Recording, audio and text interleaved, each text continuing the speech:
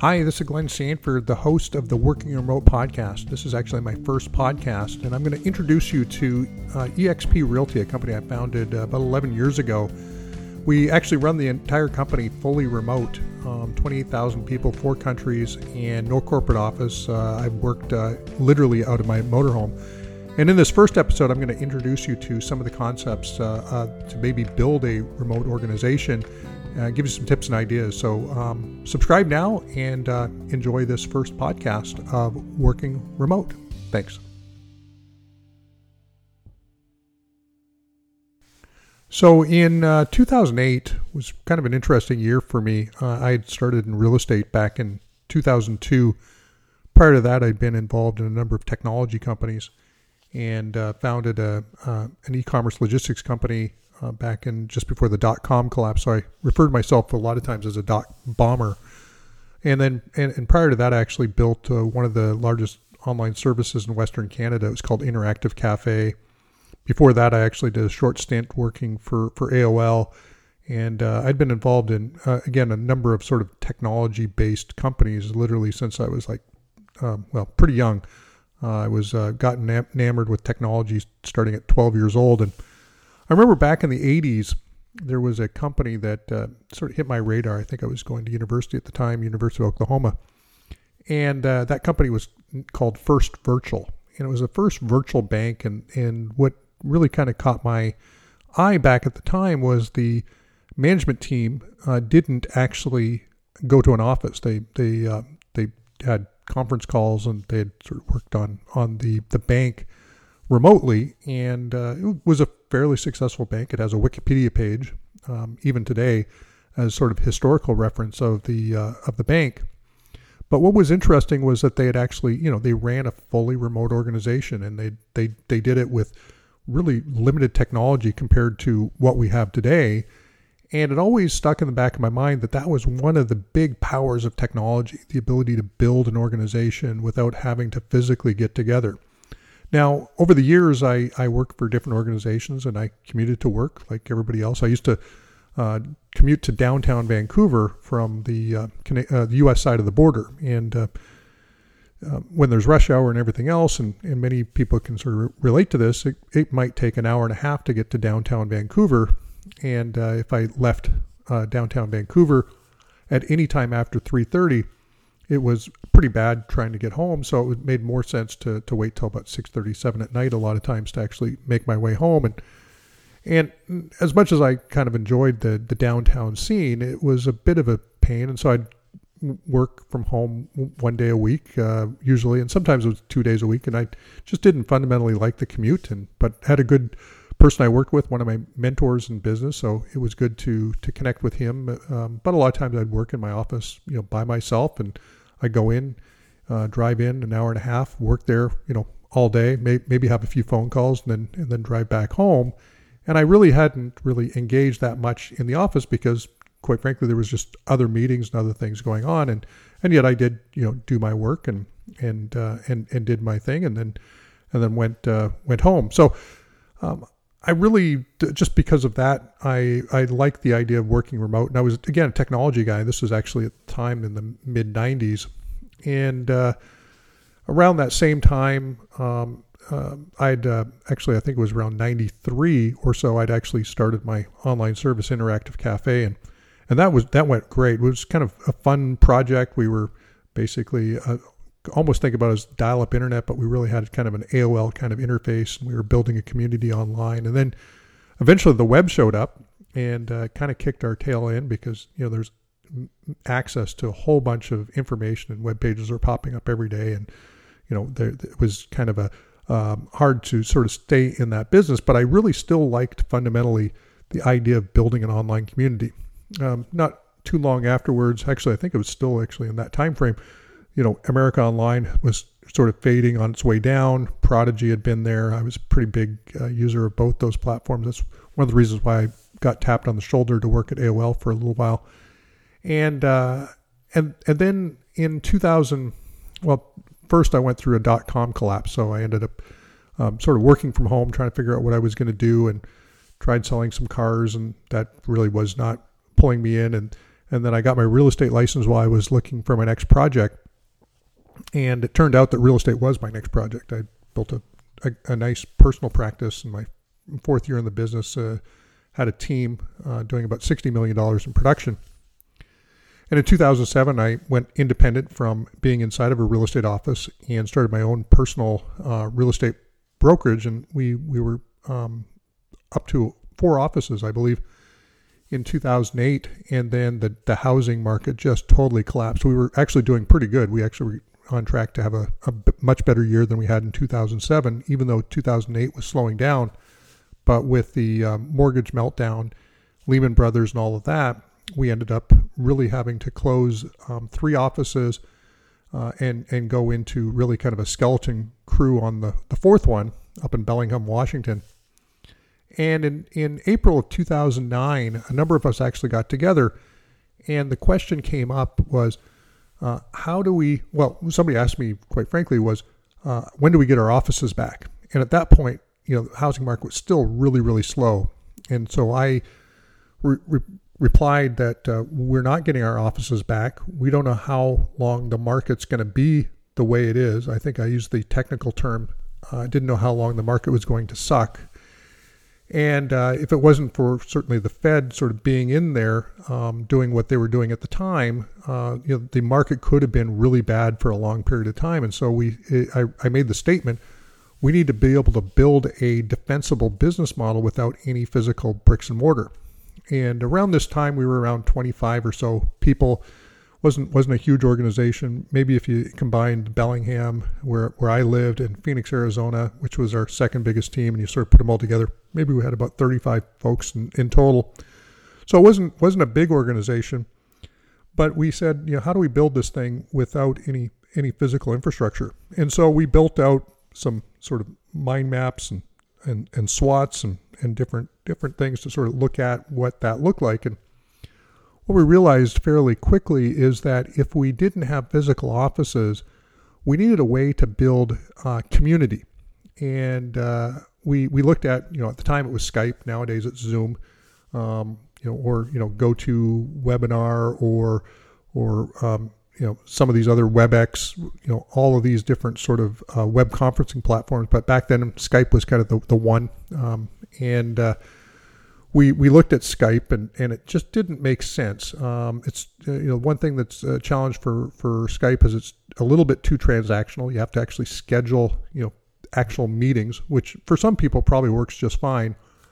And then the other part that I saw pretty quickly was the fact that you had to have your webcam on in order to sort of engage with the person on the other side. And I always struggled with the bad hair day. A lot of people are subconscious in front of a camera, and I sort of fit that mold a little bit, not as much as others, but still enough that the camera was a little bit of friction for communication. And so we said, okay, this doesn't quite cut what we're looking for. And around the same time, Second Life was kind of a big deal. So many of you may have heard of Second Life. Second Life was the 3D. It's still around, actually. It's a 3D virtual world. It's kind of a social network. And we actually literally took some of our tech team and other folks, and we went to different 3D virtual world platforms. And the Second Life piece didn't really work for us because it was too all over the map. It was too technical. It's still actually quite technical to sort of use the platform. But we really like the idea of a virtual world as a sense of place. And so that was one of our first truly enabling technologies that we embraced back in October of 2009. We actually at that time referred to ourselves as the world's first fully immersive Web 3.0 real estate brokerage. Now, that's a little bit of a mouthful, I will admit, but we kind of saw the 3D virtual office as being the place that we would go to work. And so we did that, and I actually told the team, because we were closing down the last sort of physical office that we had at a office building. And I said, guys, take your computers home with you. And we had three guys that were working there. Kirk, Gabe, and Eddie, all three I still work with, even though our organization is quite a bit larger. Gabe's actually getting ready to quote unquote retire at a fairly young age, for at least for a short period of time in his 30s because of us working together for the last 12 years or so. But I said, guys, why don't you take your computers home? This is either going to work or it's not going to work. And so we all went home, and we all showed up in a virtual world on October 6th of 2009. And we launched this company, eXp Realty. And what happened was quite amazing, actually. We actually started to work together, and we were actually more engaged in a virtual world than we'd ever been in in real life. Now, it kind of sounds kind of strange, but I was able to be more engaged actually from my home office than I was ever able to be engaged with the team from a physical office. And it was because there was a place that I could sort of drop in, say hi. There wasn't all of that commute that went from place to place. And there were conversations and bantering and water cooler and all the things that would take place in a physical office, but it was done in a remote setting. Now, we had to solve a few things along the way, and in the podcast, we'll talk about some of those aspects. But we solved it very iteratively, very real time. We're all together solving these things as a team, and it really bonded us together. We've got a lot of I think almost every single person. There's only like one or two people that from those early days left the team. But since those early days, we've grown, dramatically, 20, 25, 35 folks, a few staff, some agents, multiple states in the U.S., to now a real estate brokerage that's now operating in all 50 U.S. states. We're in most of the provinces in Canada. We're in the UK and Australia, and we're combined, probably with staff, probably over 29,000 individuals in those four countries, and then we even have remote folks that work actually in other countries as well. More on the technical side, but we've got some other staff members that are doing helping us with the business. So with that, we had a lot of things that actually we did really well. We built a community that is probably one of the strongest communities in the real estate industry. If you do some searches and you start to do some research on eXp Realty, you'll find a lot of interesting data out there. One that's really cool is for the last 3 years, Glassdoor has ranked us as one of the top employers in the U.S. and that's alongside a lot of really big employers. I mean, the same list that Apple and others are on. We rank in the top 100 employers, and there's hundreds of thousands of employers that are ranked in this particular ranking. And in that same period of time, I was ranked as a top CEO, one of the top 50 CEOs in the small to mid-size category. Not sure where we're going to come out. I think now we're considered a large company, but we'll see where I end up this year on that. But this last year we're in the top 100 large companies to work for, according to Glassdoor, according to the Employees' Choice Award. And the reason why we've been able to do that is because we built a really unique ecosystem that really allows people to work from anywhere. I'll talk a little bit about the 4 A's that I think about remote work. And the 4 A's are: you need to be able to work from anywhere, on anything, with anyone, and what's the 4th A? Anywhere, anything, anyone, at any time. So those are the four A's, and I'll talk a little bit more about the 4 A's in a future podcast. But we really found that if you could sort of solve for the 4 A's, that it really provided this really unique ecosystem to grow a company.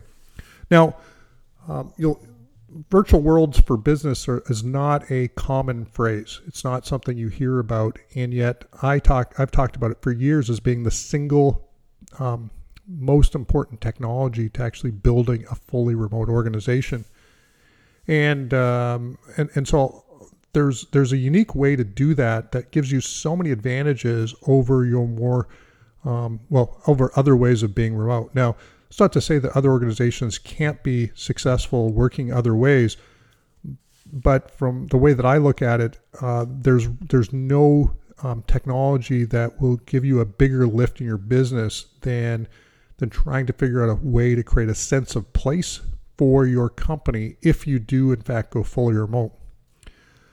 Another piece of the puzzle is that we were fully remote from the beginning, and we're in the middle of the COVID-19 virus, and if you're reading a lot of the press and the news that's out there, a lot of organizations are starting to see that if they're 100% remote as an organization, executives, all the team members, etc., that if they're all in the same boat, all of a sudden they actually engage in a totally different way than when you have two disparate organizations, one working in the physical office, and they tend to be the ones that get all the attention and get all the resources and so on and so forth. And then you have the organization that's remote, that is sort of doing menial type projects and labor and not very connected to the organization. And even though they're doing good work, they're not recognized for the work that they're doing. And so for us, being 100% remote organization, we didn't struggle with that. There was no group of individuals who were more empowered because of where they worked or how they worked together than any other part of the organization, because we all worked the same way. And so that was really one of the secrets, and we'll talk a little bit about that as well in a future podcast. But I wanted to just kind of lay the foundation here for future podcasts. This is the first one, and the future ones, the production quality and all the other things will get better with the podcast. But I just want to kind of just lay it out there that there's a really, if you start to embrace this working remote mentality and philosophy, because there's a philosophical element to it and why it's so powerful, it can give you a lift in so many different ways. Financially, certainly, you've got a lower cost to operate. In a lot of businesses, the single biggest cost to run a company is the physical office or the physical infrastructure, and then you've got the staffing costs to go along with that. And a lot of times, there's a lot of duplicate staffing costs, especially if you support multiple physical infrastructures around the country or around the city, etc. And yet, in a lot of cases, you don't actually need that infrastructure. Clients don't maybe come into that infrastructure. There may not be there may not be any client interaction whatsoever, but it's a place where you sort of work on whatever it is that you work on. And if you can get beyond that and you can get into this really remote work environment, all of a sudden you can be connected, you can have community, you don't feel socially isolated, and people actually are generally happier in the way that they work. So kind of a long intro for my first podcast. Again, thanks for listening, and have an awesome day wherever you're at, and look forward to having you on the next podcast. Thanks. Bye-bye. Hey, thanks again for listening to the first episode of the Working Remote podcast. This is a work in progress, and it's only going to get better. We're going to have guests on in the future. We're going to talk about many aspects of being remote and how you can engage with your team, build collaboration and community on the cloud, and maybe take your business to the next level. So again, thanks for being a part of our audience today, and be sure to hit that subscribe button. Have a great day. Talk to you soon.